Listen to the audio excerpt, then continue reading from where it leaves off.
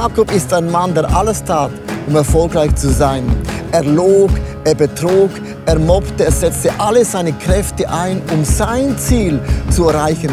Durch verschiedene göttliche Erlebnisse lernt er eine neue Einstellung und eine Lektion des Lebens, nämlich, dass Gott für ihn kämpft. Es ist Gott, der ihm Talente anvertraut hat. Es ist Gott, der Türen öffnet. Es ist Gott, der mit seinem Leben Geschichte schreiben wird und möchte. Darum ist Jakob so ein super Beispiel für dein und auch mein Leben. Jacob, the story is not over yet. That's the name of the series. And it's true. The story of Jacob is really the proof of God's faithfulness. I mean, God is faithful to His promises, and that's why He continues the story. Despite the imperfection, the mistakes of the people. I mean, when you look at this story of Jacob, really, it's hair-raising. I mean, there's injustice, deception, lies, there's strange family constellation, and there's even some vegan lentil dishes involved. I mean, to sell your first birthright, I'm okay, but do it for Chateaubriand à discrétion. And not some vegan dishes. I mean, that's crazy. So it's really a crazy story. But this story means that, you know, God is faithful in our story too. Even if we do mistakes, the story is not over yet. God has a way where He's reaching out His hand in our imperfection and He's pulling us out. And the twisted things He makes straight again. The story is not over yet.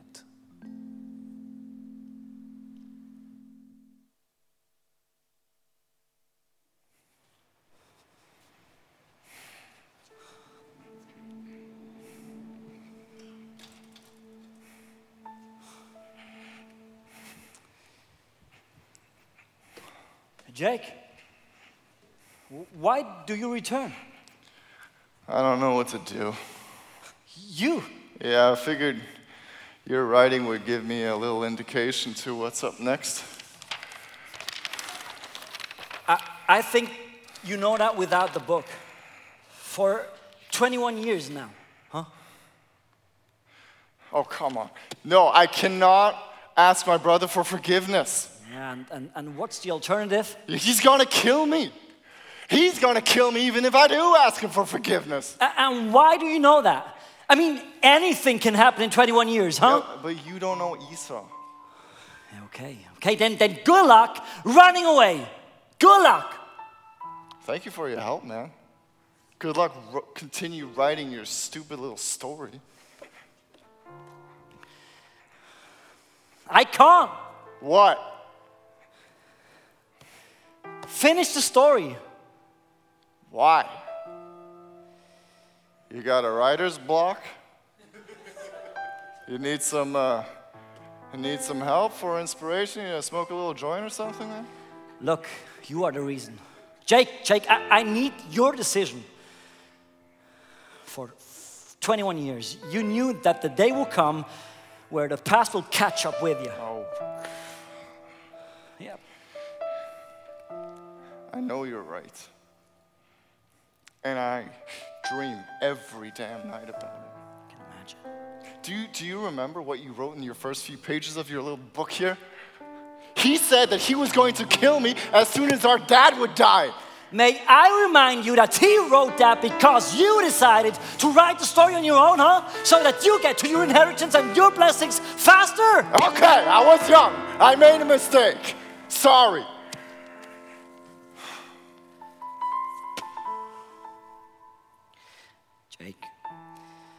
Jake, you have to make a decision now. Look, I will only continue writing on after that. But you have to face your brother and ask him for forgiveness, or just let it be. One of those two. Yeah, but you have no idea how scared I am.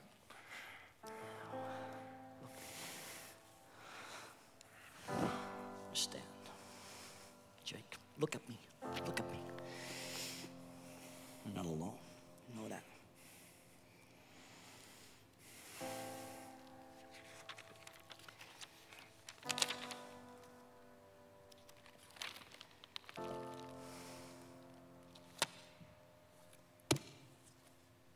I guess the story's not over yet.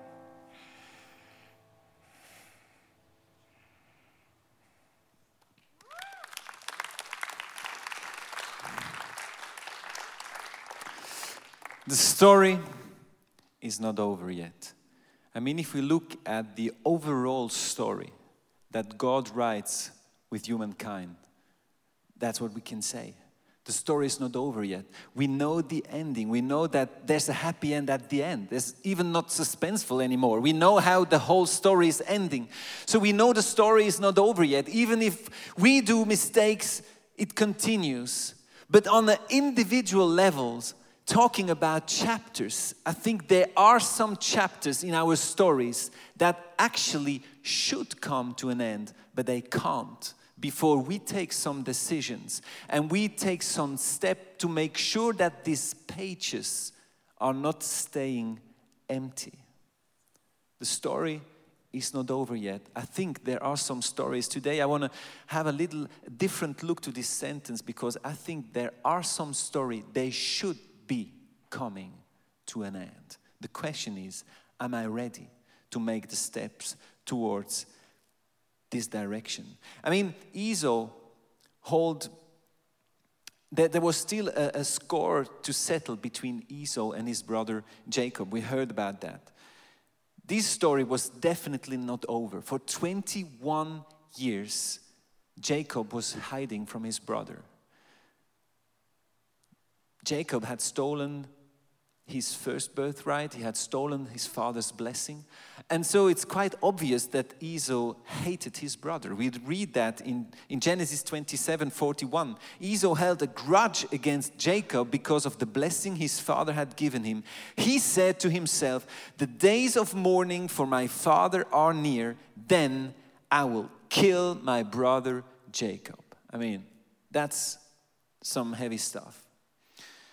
And so when Jacob heard that, he flew from his brother. He flew to a foreign country called Haran to his uncle Laban. And while he's on the run, he's still on the place called Promised Land in the future. He's in Bethel.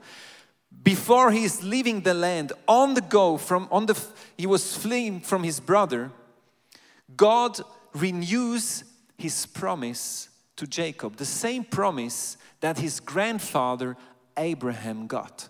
And we read that in Genesis 28:13. "I am the Lord, the God of your father Abraham and the God of Isaac. I will give you and your descendants the land on which you are lying." He was lying on that land. It was in Bethel, and Bethel was part of the future promised land. "Your descendants will be like the dust of the earth, and you will spread out to the west and to the east, to the north and to the south. All peoples on earth will be blessed through you and your offspring." And the other day, Jacob is rising and he's fleeing to Haran. And he stays there for 21 long years outside of the promise of God. Because this was a promise of God. I will give you this land. But he was on the run from his brother. And there he became wealthy. God blessed him anyway. So he had lots of cattle and wealth. But still, there was something staying between him and his brother. And he knew one day, when I go back into the promised land, I will have to face my brother. He knew that for 21 long years. So the way back into the promised land, he had to face his past to make sure that this chapter could come to an end. Now you must know, the promised land in the Bible doesn't stand for paradise. Sometimes people think, in the Old Testament, the people came out of Egypt and then went into the promised land. And so they make this connection. You come out of Egypt, that's when Jesus saves you out of sin, and then you come into paradise, into heaven, and then you're in the promised land. But that's not what the promised land stands for in the Bible. In the Bible, the promised land stands always for the blessing of God and the place of rest. So it has nothing to do with paradise. It's not the place where everything is finished and we are with God. No, the promised land is the place where God wanted to give rest to his people. And so he said, one day I will give you the promised land. I have some blessings ready for you where you come to a rest as a people in the promised land. And so that's why when the people of God, because of their unfaithfulness, God said, you will not see the promised land. And so they had to walk 40 years in the desert, you remember this story, until the whole generation died in the desert without entering the promised land. And it says in Hebrews 3 verse 11, God says the following, so I declared on oath in my anger, they shall never enter my rest. You know, the people of God, they were not lost forever. This generation who died in the desert, they were saved. You know why? You know why I know they were saved? Because after God said to Moses, they won't enter the promised land, God said, I forgive them. I forgive them. I forgive this unfaithfulness, but still, they won't enter the land. So the people of God had this blessing, and this blessing, they lost it. They lost the blessing that God had ready for them. And that's the exact thing for you and for me today. There are some blessings that God has in store for us, and we can miss on these blessings of God if we're not taking the steps that are ready to continue some chapters. You know, so Jacob knew one day to go back into the promised land, into the blessings that God has in store for him, he needs to confront his brother. He needs to take these steps. He spent 21 long years in exile from his brother in Haran. Haran means in Hebrew dry land. So Haran was not really the place of blessing. Still, God blessed him there, but it was not the place where he was supposed to be. His place was Canaan. The promised land, that was the place where God wanted him to be. And you know, between Haran and Canaan, there's one word: reconciliation. That's the word that brings these two places together. He was in Haran for 21 years in a dry land, hiding from his brother. He knew to come into the promised land, I need reconciliation with my brother.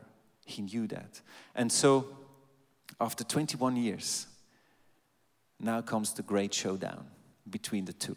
And I'll take you to this place in the Bible. It's an amazing story. In Genesis 32, verse 1. Jacob also went on his way. You know, he was fleeing already again from his uncle Laban, because he did the same with him that he did with his brother a couple of years ago. So he was again on the run, but that time he ran into the right direction because he ran towards Canaan. When Jacob saw them, and the angels of God met him. When Jacob saw them, he said, "This is the camp of God." So he named that place Mahanaim. Mahanaim in Hebrew means two camps. And it seems that Jacob, when he met the angels, he felt that now is the time where these two camps will meet. You know, his camp and the camp of his brother. And it's interesting, the last time Jacob had an encounter with God was in Bethel. It was 20 years ago. And now that Jacob is moving back into the direction where God wants him to be, that's where he has an encounter with God again. I think that's not out of the blue. It's just the way it is. When we move towards God, where we're supposed to be, we will meet him. And that's exactly what happens. So he meets the angels, and the angels tell him, now is the time. It's the time to meet your brother. So Jacob sent messengers ahead of him to his brother Esau in the land of Seir, the country of Edom. He instructed them, this is what you are to say to my lord Esau. So we saw already my lord. Now suddenly he's talking about my lord. You remember he stole his first birthright? Your servant Jacob says, I have been staying with Laban and have remained there till now. I have cattle and donkeys, sheep and goats, male and female servants. Now I am sending this message to my Lord that I may find favor in your eyes. When the messengers returned to Jacob, they said, we went to your brother Esau, and now he is coming to meet you, and 400 men are with him. Oh, Esau was known as the fighter, the man of the sword. And so when you hear that your brother is coming with 400 men, you got a problem. Because, the messengers didn't tell him how his brother Esau reacted when they heard the message, They didn't say, oh, he was so happy to hear that you're still alive, And so he gets a party ready to meet you, all of that. No, he's coming with 400 men. So that's quite an army. And so we see the reaction of Jacob. In great fear and distress, Jacob divided the people. So we see already, okay, let's divide the people. So at least maybe 50% will survive, And distress in Hebrew is this word tsarar. And tsarar means helplessness, to be at the mercy of someone or something. So you see Jacob, for probably the first time in his life, didn't really know how he could make things happen. He was there knowing his brother is coming with 400 men. And so, of course, according to his character, Jacob tries something.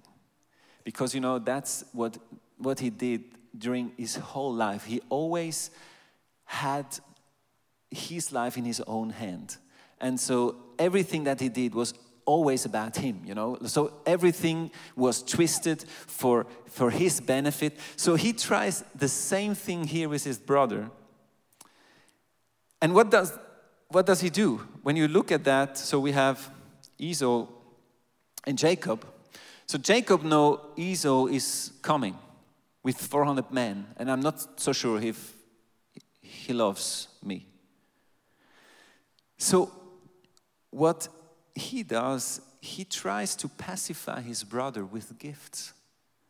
So he sends some camels, some sheep, some donkeys, goats, cows, a black cat. No black cat.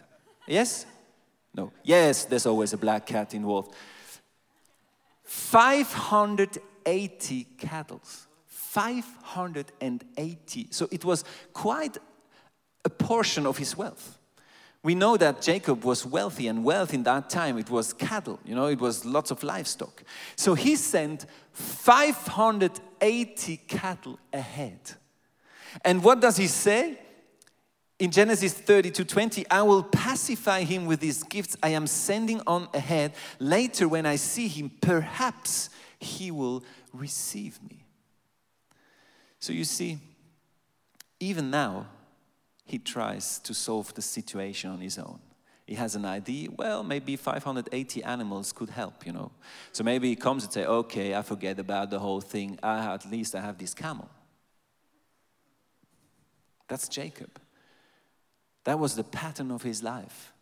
He was always fighting with his own weapons. And 21 years, it went quite all right for him. But now he knew, this time, it's the big time, the big showdown. And so he sends these animals, and then comes the night before the showdown. And I want you now to understand the context of this story. We've heard about this story a couple of times during this series, but this story happens in between the sending of the cattle and the meeting of his brother. And that was at night, and we read that in Genesis 32:24. So Jacob was left alone. So Jacob is alone in his darkest nights. Zarar. He doesn't know what to do. He knows there's someone coming after me. I'm not quite sure if I will survive the next day. So that's his situation. So he's scared. It's night. It's dark. It's the darkest night of his life. And what happens in this darkest night of his life? And the man wrestled with him till daybreak. And theologians agree that it's God or Jesus or a messenger of God, or call it what you want, but it's God himself who is fighting with Jacob. When the man saw that he could not overpower him, he touched the socket of Jacob's hip so that his hip was wrenched, and he wrestled with the man. I brought you a picture of this injury. You see? A hip displacement. I mean, you all know about that. But what I read from a sports physicist, he says that the dislocation of the hip is one of the most painful things you can imagine. Now wait a second. Jacob is in his darkest night of his life. Don't you think that maybe God should have come and say, come on, Jacob, let's have a little barbecue together. You know, let's take one of the cattle that you didn't send ahead, and let's do some barbecue, and I'll pat you on the back. And you know, Jacob, everything is going to be all right. I'm with you. Your brother loves you. And so tomorrow there will be mourning. And in the morning, you and me with the majority, and everything is okay. No, God comes and breaks his hip. Come on, somebody. What about that? Strange. But don't we know that God doesn't do strange things just by accident? There must be some kind of message in there. And you know what? The dislocation of the hip is significant. Because did you know that it was believed in that time that the strength of man sat in the hip? That's where the strength of man is. That's the strongest bone in your body. So, don't you think that God wanted to give Jacob some life lesson here? Because he knew now is the great showdown. You're going to face your brother. And it's not just your brother. You face your whole past. It's your whole life that comes to this climax. And God wanted to make sure that this time Jacob got it right. And so he dislocated his hip. And then came the morning. Because after night always comes the morning. So it came the morning. And now it's a showdown. And you know, if you're interested in football and you live in Switzerland, you know about our Swiss football team. We're very strong. And there's a big showdown happening this coming Tuesday in Portugal. And you know, when it comes to these times, we, especially men, we're all experts in football. I mean, you should know, I play as a defendant with the seniors of FC Muchen. So I know about football. But the thing is, when it comes to this showdown, the lineup is very interesting. And you know, I know our graphics team is from Germany and Austria. So that's why they got this old Swiss national team from 2006, because they don't have a clue about football in Austria. Do you hear me? Yes. They're down in the second floor down. So. But the thing is, when it comes now for next Tuesday, everyone is discussing the lineup. Maybe a 4-4-1, you know, or maybe a 4-5-1.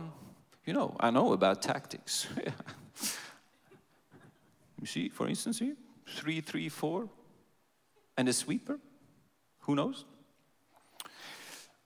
So everyone, of course, if you go into a final battle, it's important to have the right lineup, to have the right people at the right place. And I'm telling this not just for fun, I'm telling this because Jacob did exactly the same.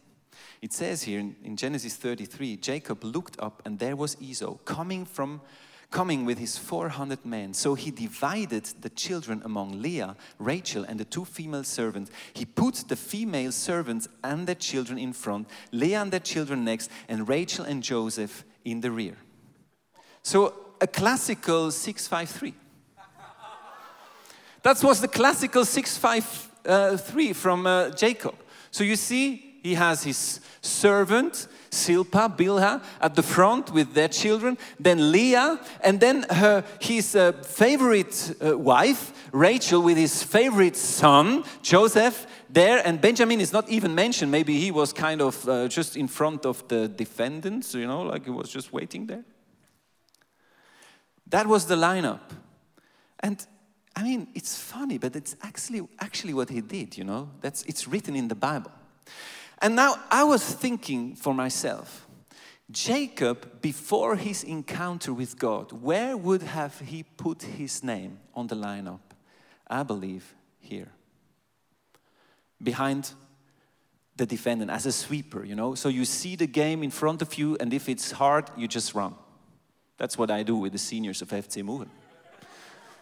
If it's hard, I'm in the clubhouse, drinking a beer or 2.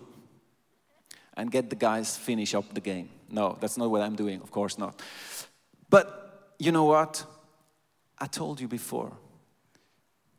Jacob met God. And this changed his life. He was not the same again. And that's exactly the thing. Real heart transformation doesn't happen through training. It happens to encounter. I love training. I mean, I've been teaching Bible at college for the last 10 years, and I love it. But information doesn't lead to transformation unless there's an encounter with the living God.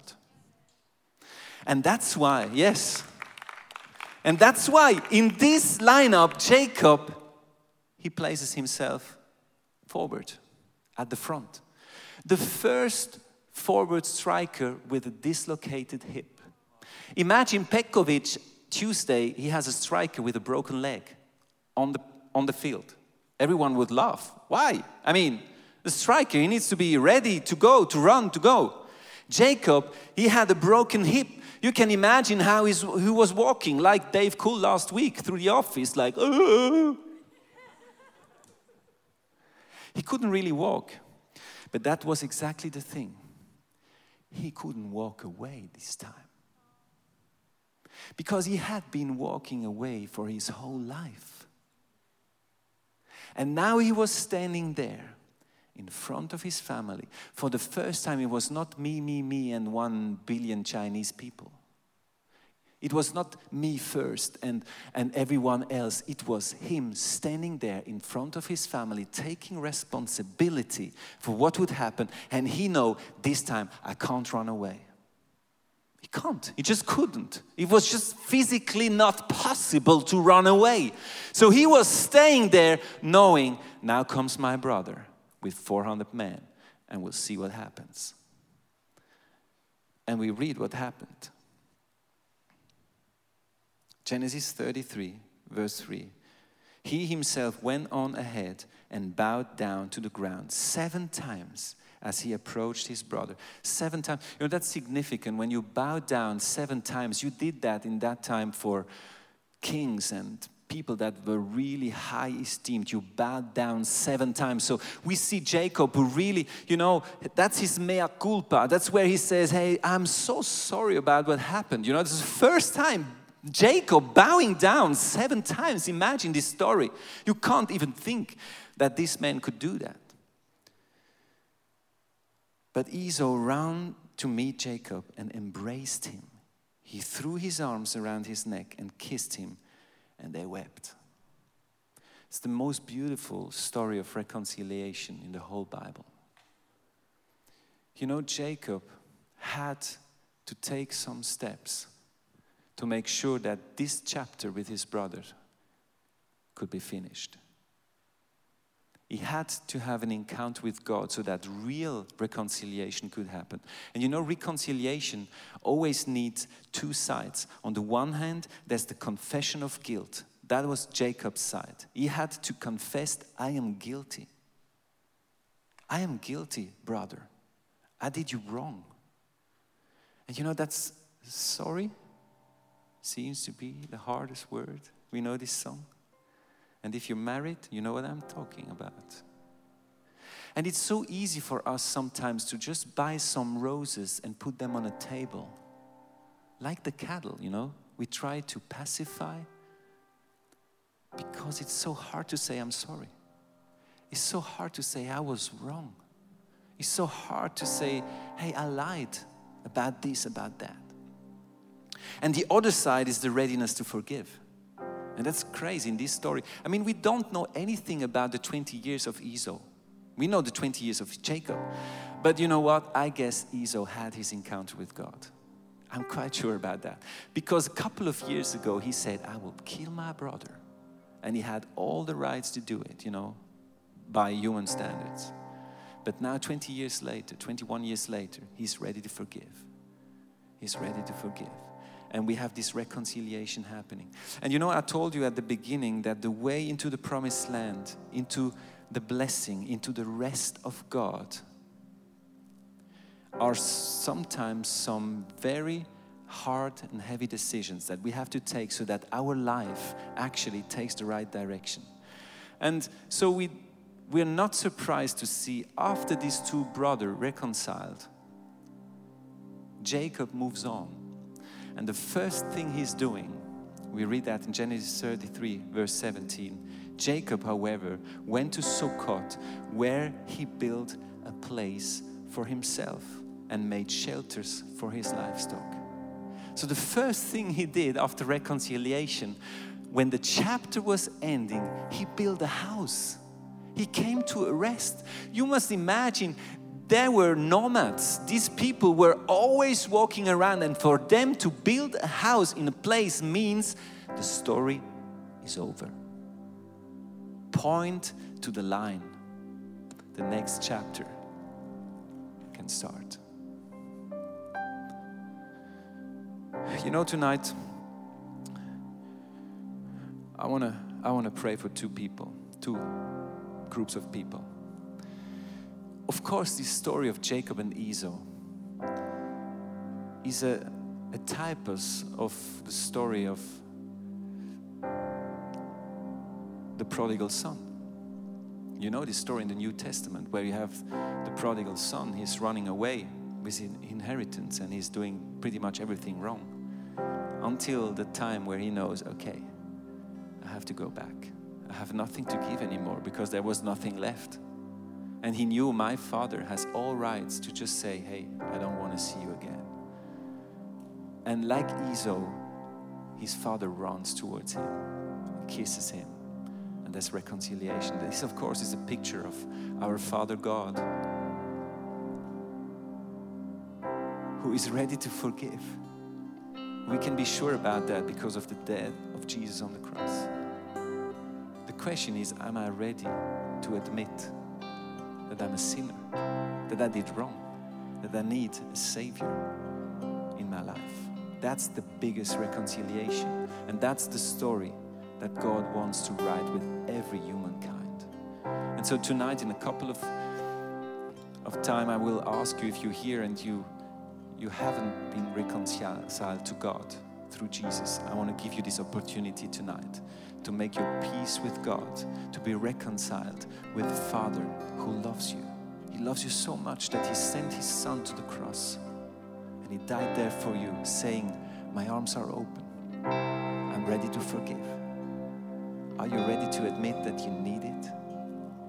And then I want to pray for a second group of people. I think, like this message of reconciliation is something that lots of us, we have stories in our life where we hold grudge against people. There's been maybe in your family, your parents, your siblings, your work colleagues, your friends. so often there's things happening and then suddenly for years you're not talking to each other anymore. There's something between you.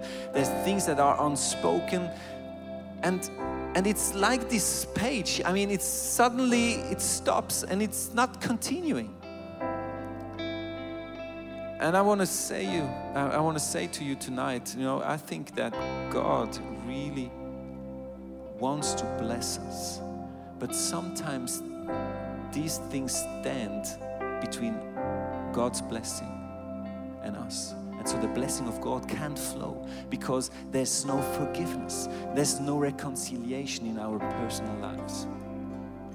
And so tonight I want to pray that you will encounter God. And through His Holy Spirit, like Jacob, He can give you the courage to take steps towards reconciliation. Because of course, the story is not over yet. God will come to an end with your life. But it's a pity if half of the chapters are not completed. And if your book is full of empty pages because there's some blessings that you didn't get to receive because you were not ready to forgive. Or you were not ready to admit that you did wrong. Sometimes we're Jacob, sometimes we're Esau. There's both in our lives. Sometimes people have done wrong to us and we need to be ready to forgive. In other times we have done wrong and we need to learn to admit, hey, I'm sorry. Would you forgive me? And I want to pray tonight that God can help you in this situation to take steps like Jacob did. Take all the risks, but it's worth it. So let us close our eyes for a second. And I want to pray, I prayed in the last 2 services, and in every service, people got saved, said, yes, I want to be reconciled with God. And so I'll ask you tonight, if you're here and you know that you haven't yet accepted the forgiveness of God through His Son, Jesus Christ, and your life is not reconciled with God, then I want to give you the opportunity tonight to make your peace with God. So if you're here tonight and you want me to pray for you so you can make this decision, then just hold up your hand for a second so I can see you and I can pray for you. If there's people in here, you want me to pray for you, yes, I see your hand, I see your hand, I've seen these hands. So if you're here and you say, hey, I need this forgiveness. I need to make God Lord of my life. It's the best decision you can make. Is there anyone else? I want to pray for you. So if you hold up your hand, just pray after me. You can do that quietly in your place. Lord Jesus, I thank you for your forgiveness. I'm sorry for all the wrong I did. I'm sorry for my sins. I thank you that you forgive me. And that from now on, I can be a child of God. I want you, Jesus, to be the Lord of my life. From now on, I will walk with you till the end of my days. Amen. This is what the whole story is about. Reconciliation of humankind with the Lord. And now I want to pray for the second group. If you're here and there's some stories in your life that are not finished, where there needs some bold decisions to forgive, then I want to pray that over the next couple of minutes, when we're continuing worshiping and we're entering the presence of God, that the Holy Spirit will help you, will give you strength and courage to take these steps. And you will still have to do them. Maybe tomorrow or this coming week, maybe there's a phone call that needs to be done, or just the word sorry needs to be said. And you have tried to do that in your own strength for years, but I tell you tonight, I want the Holy Spirit to be the one helping you in this direction. Lord Jesus, I thank you for your people tonight. I thank you for this amazing story of Jacob and Esau. I thank you that even Jacob came to this place where his chapter with his brother could be coming to an end. And this gives me courage for every single story in this room. Whatever this is, whatever story it is, I know that you want us to be reconciled with you and with each other. And so I pray strength into these people.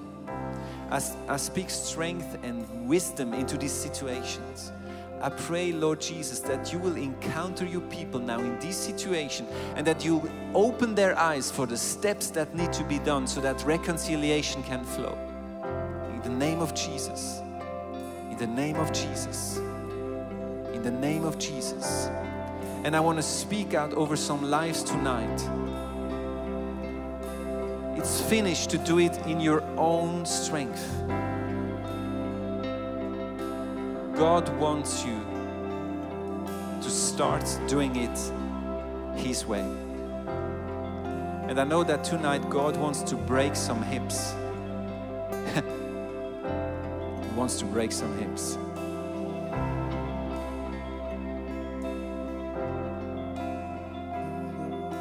In the name of Jesus.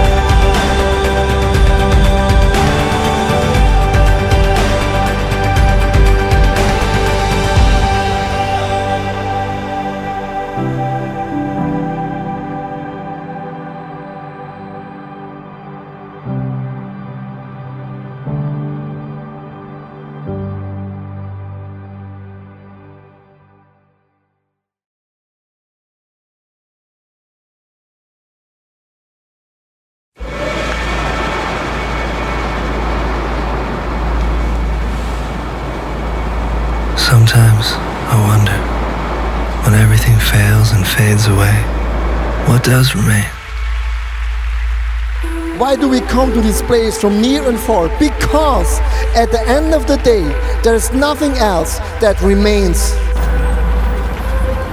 What would it look like to face the consequences of something so radical? What would it actually look like to follow Jesus?